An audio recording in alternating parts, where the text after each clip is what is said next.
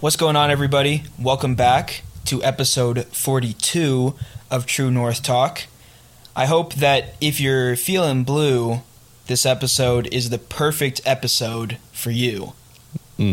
What a rhyme. You know, we went away from the rhymes for a little bit, but we're coming back. We're bringing the rhymes back. We're on the attack. We're about to stack these episodes back to back, so just get prepared. Ooh. Okay? That was clean. Get prepared for True North Talk. We are on the move here, okay? We have some big ideas, but... We're in the move and a groove. Yeah, and honestly, it's been crazy. You know, life has been pretty crazy for both of us, and it's been a challenge to get these podcasts out. And to be honest, it's only by the grace of God that we're going to get this one out on Thursday. Yeah. I don't know. It's hard to explain for those listening, but a podcast like this, it does take some intentionality. And honestly, just glad that we're able to have this episode right now. I hope that what we talk about today will be a blessing to others. And honestly, even our conversation here, I think, is relevant to what we're going to talk about today, which is like being in a state of worship, having our hearts set in a state of worship, really just worshiping God for the beautiful grace that He's given us and the beautiful nature that He has, and just the awesomeness of who He is. I think we all need to have that mindset every single day so that we can be good stewards of the faith and that we can live our lives according to His Word. And we're going to get into a couple different topics. Some of them are going to be, like I said, the state of your heart. What should our heart meditate on? Which, Psalm 19, we're going to get into that. Psalm 100 and 101, walking with integrity, having a steadfast love for the Lord, and then maybe a song of praise here in Psalm 130 to cap us off. But really, to start us off, Peter, I'm going to throw it to you with the opening question, kind of open-ended here. But what are some ways in your life that you have worshiped the Lord, and what does that look like? Yeah, that's a great question because, I feel like the one that obviously comes to my mind and would probably come to most people's mind is praise through songs in church. I think that's what most people think of when they think about worship. I mean, they call it a worship service for a reason. And so that's certainly one way. I know some people are comfortable singing and some people aren't. I would encourage those who feel uncomfortable to even just mouth the words or something. If you don't feel comfortable with the voice that God's given you, I would encourage you to, have that, faith in God and just step out maybe outside of your comfort zone and actually sing out the words, because there is power to that. And there's power to meditating on it too, but that's a different point. But for me, that's one way. And, growing up in the church, I've also learned that worship, growing up in the church and obviously studying the Bible, I've learned that worship doesn't have to just be that, though. To me, it's honor. Joe and I talked about this a little bit before the episode. It's, just honoring God with the meditations of your heart, with your thoughts, with your actions, showing that you truly are following God.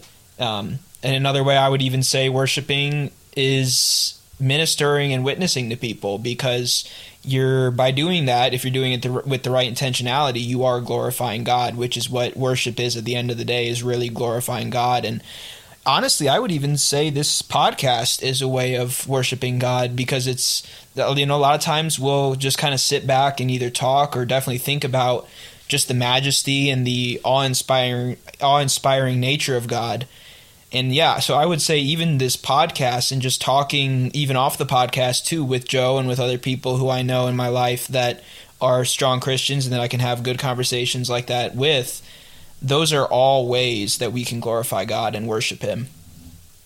Yeah, and there's so many different ways. I don't think that we can really even list off all the different ways of worship, but it comes down to the condition of the heart, just like Jesus taught us about certain sin and certain action of good action. Ultimately, the nature of that action comes down to the meditation of the heart, right?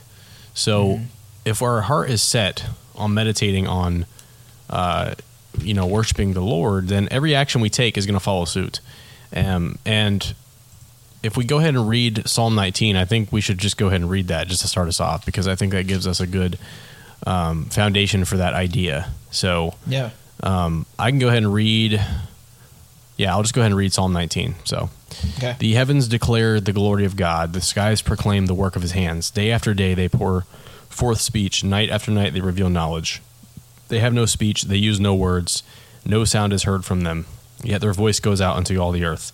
Their words to the ends of the world. In the heavens God has pitched a tent for the sun.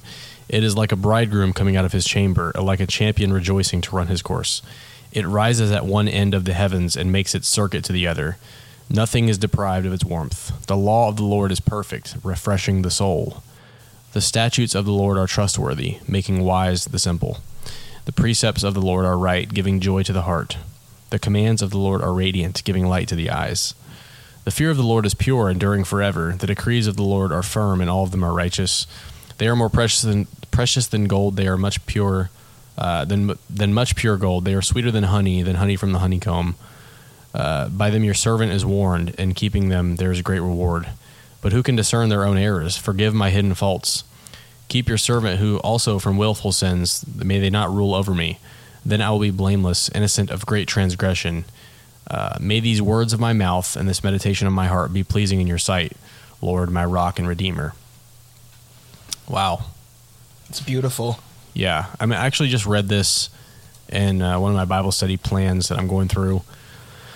And something that stuck out to me when I was reading through it the first time was the section about the commands of the Lord, and the law of the Lord is perfect, refreshing the soul.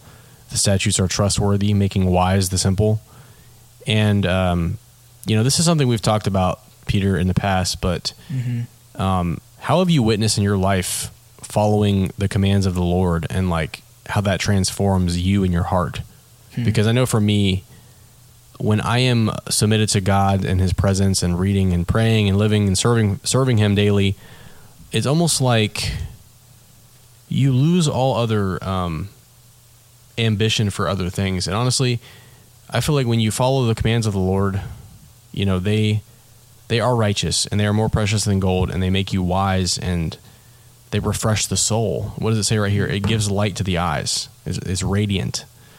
I feel like it is a purity that comes in our lives. And I think for me personally, I've experienced that, and it's kind of the idea of like, when you sin, if sin goes unrepentant or unrecognized, it becomes easier to sin more, right? Mm-hmm. Like if you excuse one thing, it just down the road makes it even more difficult to come back from that and just to get right back on track. But if we're following the law of the Lord, refreshing our soul, making pure our heart, giving light to our eyes, there is a difference in our attitude and in our disposition, even, that I've noticed in my personal life. But I'm just curious with you how that's presented itself, and how it's, I'm not sure what the word I'm looking for, but just how that is exemplified. Yeah, sure. Let's go with that. I'm going to try to think of the word while you answer. Sure. I would say I love verse 7 especially. The law of the Lord is perfect, refreshing the soul. And the other part is good too. The statutes of the Lord are trustworthy, making wise the simple. But I think what a lot of people, even in Christianity, but obviously especially outside of it, they look at the laws that we're supposed to follow as believers and think of it as like anything but refreshing. Like it's just a list of rules that we have to follow, and by doing so we're going to become miserable because we feel like we have to attain an impossible standard. But I think it's really, and I've seen this in my own life, I feel like it's a cause and effect in a way. It's, the cause is you're following these laws, and then the effect is that you just have a more positive outlook on life because, when you're filled with the fruits of the Holy Spirit, for example, with, love, joy, peace, patience, kindness, goodness, faithfulness, self-control, when you're filled with all of those, you're not going to have any room for feeling miserable or depressed or anything like that. And I'm not saying that you don't. And I would say when you do, those are things that can help pull you out of that state. But I've found that by following the laws that God says in his Bible, not following any of those, I think a reputation that precedes the law is the way that the Pharisees and even the way that the Old Testament kind of formulates it. It makes people believe that there's just all these ridiculous rules and standards about like how, you know, you can only walk so far on the Sabbath, or you can't carry a mat on the Sabbath, you know, those sort of laws, or you have to eat this sort of meat, you can't eat this sort of meat, you have to have this certain process. But to me, God almost erased those laws with the sacrifice of Jesus on the cross, and because of that, the laws that we have to follow now are, you know, it's almost a collective thing of just living like Jesus, and that's, you know, being kind and compassionate to others. That's living a life of repentance, that when you do mess up, even though obviously Jesus never did, but when you do mess up, it's having that spirit of conviction, knowing that you did something wrong, but not beating yourself up over it, and, you know, just understanding that the law that we have is not some impossible standard. It's not something that, you know, drags us down and makes us miserable because we're trying to follow it. And I've definitely seen this in my own life. By following God's law as he intends, it really does truly show itself with being perfect, refreshing the soul, trustworthy, making wise the simple, right, giving joy to the heart, radiant, light to the eyes, pure, enduring forever, more precious than gold, pure gold, sweeter than honey. I mean, it's, again, like I said earlier, it's one word to sum it up, and it really, I don't think, even does it fully justice. It's a beautiful picture of what the law does, what following the law does for us as believers. Yeah, absolutely. And I think looking at the what you mentioned about the law and as it stands now, I think there's a point of confusion with Christians nowadays. You know, do we disregard the law? Do we not pay attention to the Old Testament law? And if you look at in Matthew 22, Jesus addressed this. You know, crowds were gathering around him, and they asked, you know, I'm just going to read right here from Matthew 22:34. Hearing that Jesus had silenced the Sadducees, the Pharisees got together. One of them, an expert in the law, tested him with this question: "Teacher, which is the greatest commandment in the law?" And Jesus replied, "Love the Lord your God with all your heart and all your soul and all your mind. This is the first and greatest commandment. And the second is like it: love your neighbor as yourself. All the law and the prophets hang on these two commandments." So as Christians, you know, our first prerogative, especially when we're talking about worshiping God, but living our lives, is to follow Christ. You know, having faith in Jesus is going to transform our hearts, so long as we have, if we're putting our best foot forward, and if we are following him in good faith with our best, you know, with the best of our abilities. Now, when you look at commandments that we can follow, I think that this is a good outline. You know, love the Lord your God with all your heart, all your soul, and all your mind. That means your whole heart. Okay, you know, we've talked in the past about being having one foot in the world, one foot with God, and the Lord does not. He detests, you know, lukewarm Christians. He detests wanting to have half in and half out, and our hearts must be submitted here.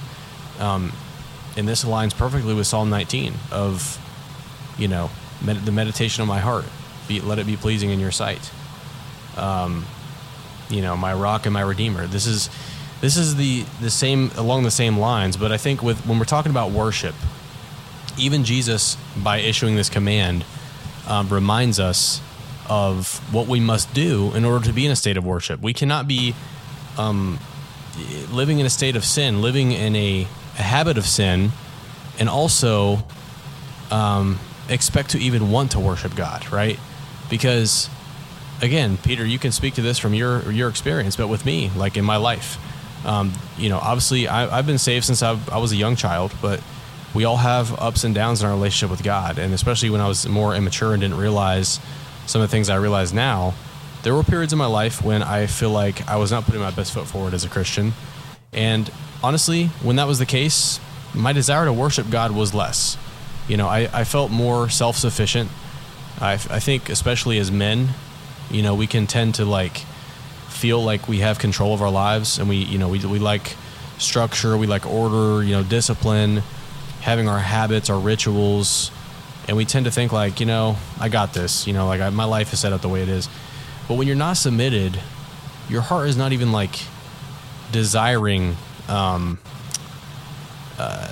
to worship the Lord. And you can tell me your experience with that, but just from my experience, that's what I have, seen. Yeah, and just to tack onto that, I think the verses that you pulled from Matthew 22 are perfect as well, because I think that when we live by those commandments to love Lord your God with all your heart, first of all, if we truly live that out, we're gonna, I would say, automatically follow the laws that God has for us, because we know that that's what he wants from us. And if we truly love him with all our heart and soul, then that's what we're going to do. We're going to, and not to do it in like a sense of, trying to like appease God, or just to do it so that we can gain, from a selfish perspective, but we do it because we know that that's what he desires from us and what he makes possible too. I think that's another point too, is it's not something that's impossible. And I'm not saying obviously that we're going to live perfect lives, because we're not, but God understands that. He knows that, and that's why he sent Jesus, because he loves us so much that, for God to love the world that he gave his one and only son, that whosoever believes in him will not perish but have eternal life. John 3:16. That shows that God has a way out for us, but it's something that Jesus said. I'm not sure what or maybe it wasn't Jesus, maybe it's from one of the Gospels or from Acts or something, but it's like, just the idea that, trying to find the words here for this, but like, if we're not if we live in sin, then, this is something we've talked about as well. I believe that, maybe we're not truly saved. Yeah, 1 John, if you claim to walk in the light, but continue to live in darkness, you make me a liar. Yep, there we go. In 1 John, that's what was said. Right. But yeah, like I was saying, we need to be in submission to the Lord fully. If we're not, then we're going to have those questions and have issues with our state of mind, but especially with worship. And this is a small thing for me, but this is something that I have I've thought about when people say this statement. And Peter, you can tell me if you've heard this before and what you've thought about it. But like, the two most important commandments, Jesus answers. The second commandment is to love your neighbor as yourself. Mm-hmm. And sometimes people can just people in the world, they can throw out this statement of like, oh, I hate people. I hate being around people. I hate people. Like, I've heard that so many times, and like, yeah, we should not have that viewpoint as Christians, and maybe the people that I hear say that are not typically Christians, but I feel like I have heard some Christians just say like, oh, I don't like people. I can't stand people. Like, it's not that you have to love everybody that you come in, you're going to be best friends with everybody, but having a general love for your brother, I think, is a tenet of Christianity. I think it's an important commandment that we need to live by, because if you don't love your brother, guess what you're not going to do? You're not going to love him enough to try to witness to him. You're not going to love him enough to serve your brother in Christ when he needs it. You're not going to love your friends as Jesus desires you to. Like, there's going to be so many issues, but I think that common sentiment of loving, or not liking people, that always bothered me when I heard that. I was like, sometimes I just don't say anything, but it's just like, it's cringe for me to hear that. It's really cringe. Yeah. Well, and another point too is Jesus commanded us to love your enemies and pray for those who persecute you. And so right, even not people, just people that, in general, that but bother even our us, enemies. Yeah, exactly. People that, and we probably don't really have like straight up enemies, you and I, Joseph. I mean, I'm sure there are people that, maybe are on our bad side or whatever, we just don't get along with no matter what we do. But, even with that in mind, and that makes it even easier then, because you take it like a step lower, I would say, which is, just people who we don't get along with. We don't hate them, we don't consider them to be enemies. But yeah, I mean, it's so important to live by that tenet, like you said. That second one is, as well as the first, is to love your neighbor as yourself. Yeah, and I think the irony of the human response, for example, with our enemies, let's say that, we have a valid reason to be mad at somebody, what we deem to be valid, and we decide to harbor that anger as a grudge. The irony, and I think part of the reason that Jesus taught the way he did about these things was that the ironic fact is that the more we harbor that anger, the more it's going to negatively affect us. And the person that we're angry against, for example, or whatever it is, malice, envy, whatever. Do not let the sun set on your anger, Jesus said. So basically, don't end the day angry at somebody. Right. But if we do, our own anger, it will destroy us. It has no effect on them, which is like the ironic part. You think that me being mad at them is going to send them a message. No. All that's doing is, first of all, it's telling them that they still have a hold on you mentally. And second of all, it's destroying you internally and spiritually. So, yeah, I mean, there's so many different valuable takeaways from Jesus's commands other than just the fact that he is the Son of God. We probably should listen to him. There's real world practical application here. But moving along, Peter, do you want to go ahead and read Psalm 100? Yeah. And this, I love the kind of like title under it that says, with a lot of these psalms, it says things like a psalm, written by David, or written for the instructors for music or something like that. But I love what this one says. It just says a psalm for giving grateful praise.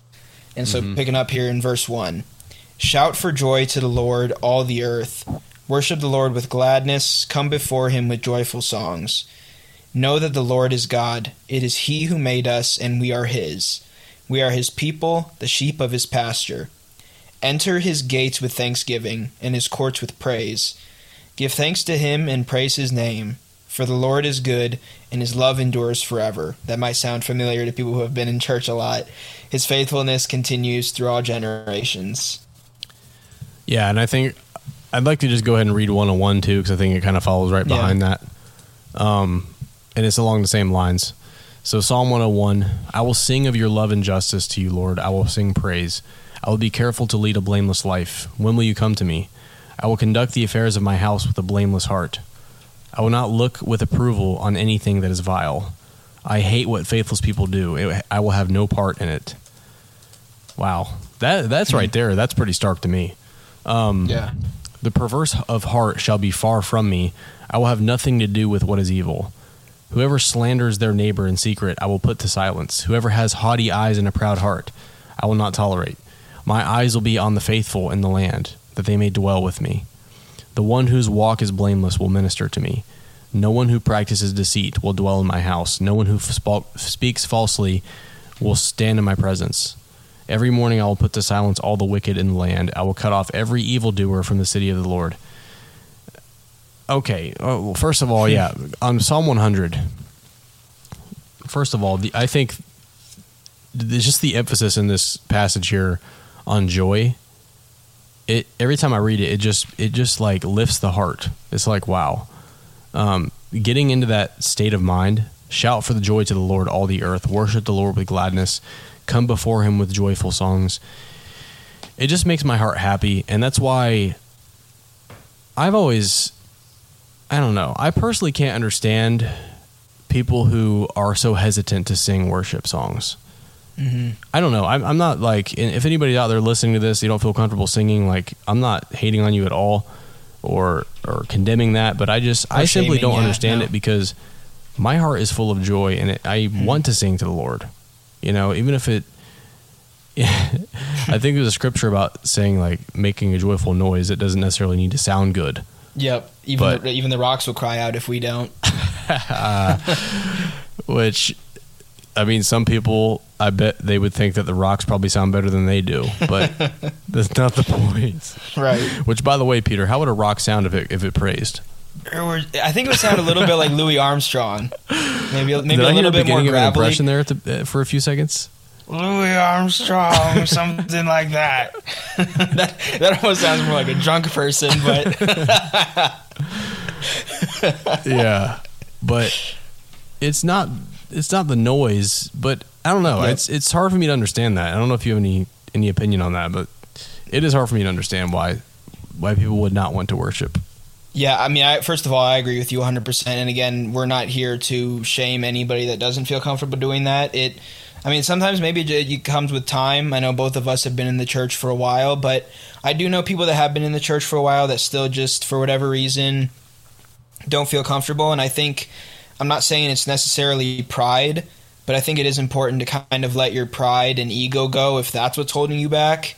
Because I think that's maybe what stops some people from doing it, is especially, I think, at a younger age. Because I feel like when I was probably like a preteen to like early teenager, I was definitely in that boat. But I grew to realize just how powerful it is when you actually do pour out your heart to God. And to me, verbalizing that is the best way to do it. So yeah, I would just agree 100% with what you said. And like you started to say, and did say, that it's not about what it sounds like and the actual act of singing. It's about just the, I guess, desire that you have to praise God and to just lift your heart to Him. I think that's, like you said, that's the most important part. Yeah. Yeah, and it's an overflowing in your heart. That's really what I mean by that. It's like when you try to understand the sacrifice that Jesus made for us and just the beauty of this whole creation, the whole universe, the story of creation, the story of redemption, God's perfect handiwork, his perfect revelation to us. I love going to church and singing. And same. It's a beautiful thing, and I think that's encompassed by this psalm. Now Psalm 101, I mean, that to me, that's like, wow, that is just a strict condemnation of sin. Yep. And it's pretty cool to me because, David, you could probably read a lot of his psalms and think, this is a man with a heart. He has... The man after God's own heart, yeah. A man after God's own heart, but he's also a man who has, he's empathetic, right? You can see some empathy, you can see some pain in his psalm sometimes, crying out. But, even he is like, no, I'm drawing the line here. I will conduct the affairs of my house with a blameless heart. I will not look with approval on anything that is vile. That's so powerful right there. Yeah. I mean, how many times have we talked about looking to the world for approval? And that's, the worthless pursuit that is. I will not look with approval on anything that is vile. He says, I hate what faithless people do. I will have no part in it. And, that right there addresses the whole question of, like, is it okay to do these types of things? Is it okay to take part in some of these behaviors that faithless people are doing? I don't necessarily think that's great. And I think that is pretty clear here from David. The perverse of heart shall be far from me. I will have nothing to do with what is evil. I don't know, but, me personally, as I've gotten older and as I've grown in my faith, I think the more aware and sensitive I have become to my circle and the people I surround myself with. And you should not have any part in what faithless people are doing. The perverse of heart should be far from you. And there's a couple people in my life that I could probably list off that I'm absolutely not going to, but these people have others around them who are faithless and who have a perverse heart. And I'm seeing the fruit of their life, and it's like, it's a wonder. It's a wonder because these are the people you surround yourself with. And I think it's pretty incredible that David recognized that in this psalm. I don't know if you have, we've already talked about that quite a bit, but, just the strict condemnation and calling out of sin here from David. What do you think about that? Yeah, I think it's, like you said, very powerful. And I mean, to go off of what you were saying, you become who you surround yourself with. You become the people that you're around.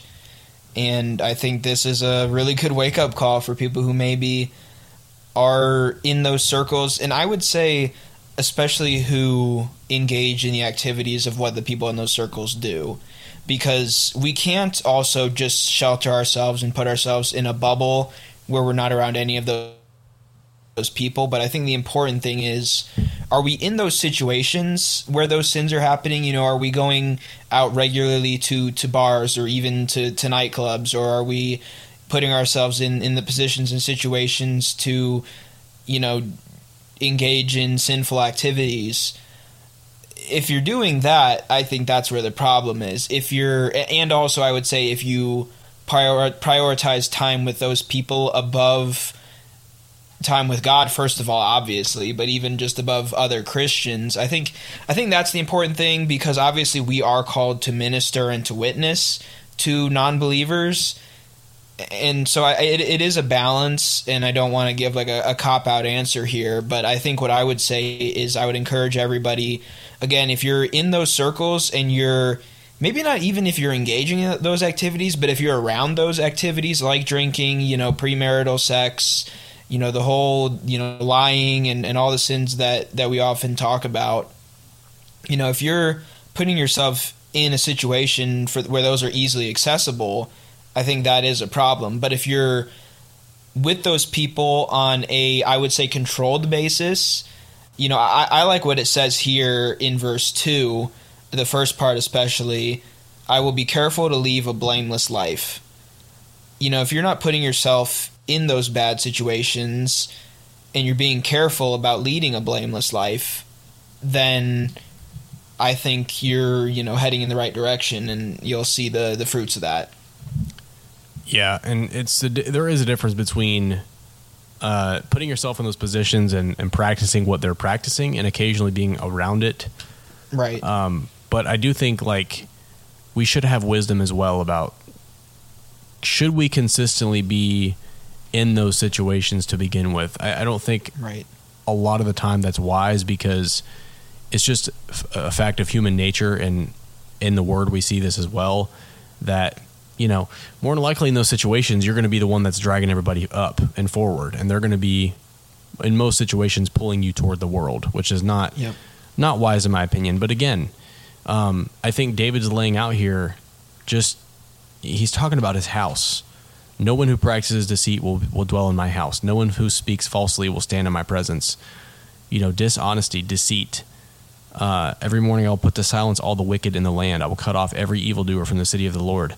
I think our households, you know, our house as the temple of the Lord, our bodies, but especially our household, our literal house, you know, having those safeguards and having those walls of protection will foster a spirit of worship and our heart of worship within us, because we have those safeguards, and we are being careful to lead a blameless life. The purity that comes from the Lord and the love of the Lord is something that truly is special, and it's something that you can only experience when you do it, when you follow His commands, when you're in His presence.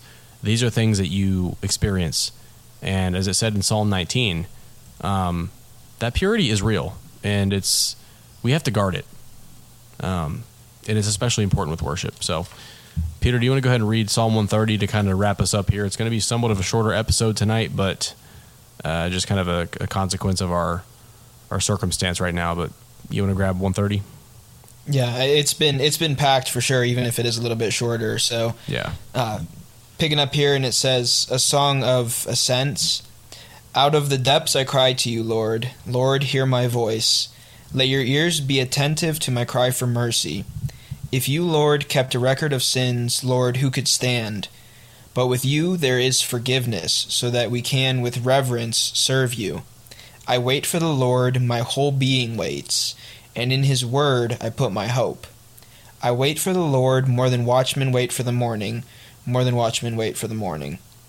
Israel, put your hope in the Lord, for with the Lord is unfailing love, and with Him is full redemption. He Himself will redeem Israel from all their sins. You notice any parallels there with that psalm? And it's an obvious parallel, but like between that and Christ's sacrifice, I mean, to me it speaks right there at the end, the redemption that comes, and the song. I mean, this is a song. Out of the depths I cry to you. And there's actually a song that I mentioned to you before the podcast, but Psalm 130 is a hymn that my church has played in the past, and something I really love. And, you know, we do need to cry out to the Lord. I've talked in the past that it requires a spirit of humility to make that call to God and to even seek him out. Others who are looking for God and, maybe they don't know for sure if they believe. It takes a spirit of humility, but it also takes a spirit of humility to cry out to the Lord and to worship him. And sometimes our sin can keep us from worshiping. Verse 3, if you, Lord, kept a record of sins, who could stand? But with you there is forgiveness, so that we can with reverence serve you. Serving the Lord is almost impossible with an earnest heart if you are sinning and not repenting of that sin and living a blameless life. I've experienced that with my church as well. Serving God you can either do it just to do it, or you can do it out of a state of worship. It comes down to your heart. And I know you kind of grew up around the church and in the church, Peter, so I don't know if you have any specific memories or examples of serving and the difference that you feel when it truly is a state of worship versus, sometimes you just don't feel like doing it and you do it just to do it. But I think, having a short account of sin and also with reverence serving God, it requires us to be, our hearts to be meditating upon him and to be in that right mindset to serve him in a state of worship.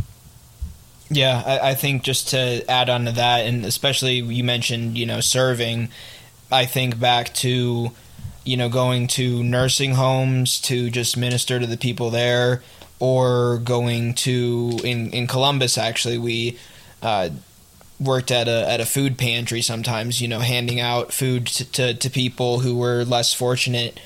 And I think the important distinction there, like you already kind of touched on, is the motive of your heart. Are you there either A, because you were dragged to go there and you don't want to be there and you're just there because you have to be, or another wrong motive would be, are you there for selfish gain, just to make yourself feel better about yourself and who you are as a person?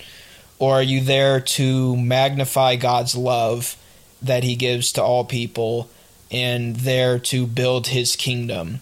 If the third option is where you find yourself, then I would just simply encourage you, everybody listening, to continue to do that. If you're in one of the other positions, if you're there because you have to be, I would encourage you to just kind of sit back for a moment and think about the opportunity that you have, even if it's not the first thing that you would normally do, or not what you would, the way you'd want to be spending your Saturday, because that's often when we did that. But just thinking, how can I show people God with what I'm doing? And then if the last thing is that you're there just because you want to make yourself feel better, that's a pretty serious issue. Yeah, that's just a selfish and a pride issue as well. And even if that is your motivation, I would say yes, you'd need to change that. But in a sense, and again, this isn't what we should be seeking out when we go there, but you really do. And I think it only comes with when you do it through a pure heart and wanting to serve God and to serve those people. But you do, if you have that mindset, end up feeling better about yourself anyways. Or maybe not even better about yourself, but you just feel better and you feel kind of like uplifted when you are able to uplift others first. And I mean, that's what Jesus said, the first shall be last and the last shall be first. Put others before yourself. And if you do that, then you won't be focused on, when you see the joy of others, you'll then feel your own joy because you're happy to see what they're experiencing. Right. And there's nothing wrong with, experiencing the benefits of the love of God and the benefits of following his commands. But that obviously should not be a means to an end, that we should be doing those things for just to make ourselves feel better.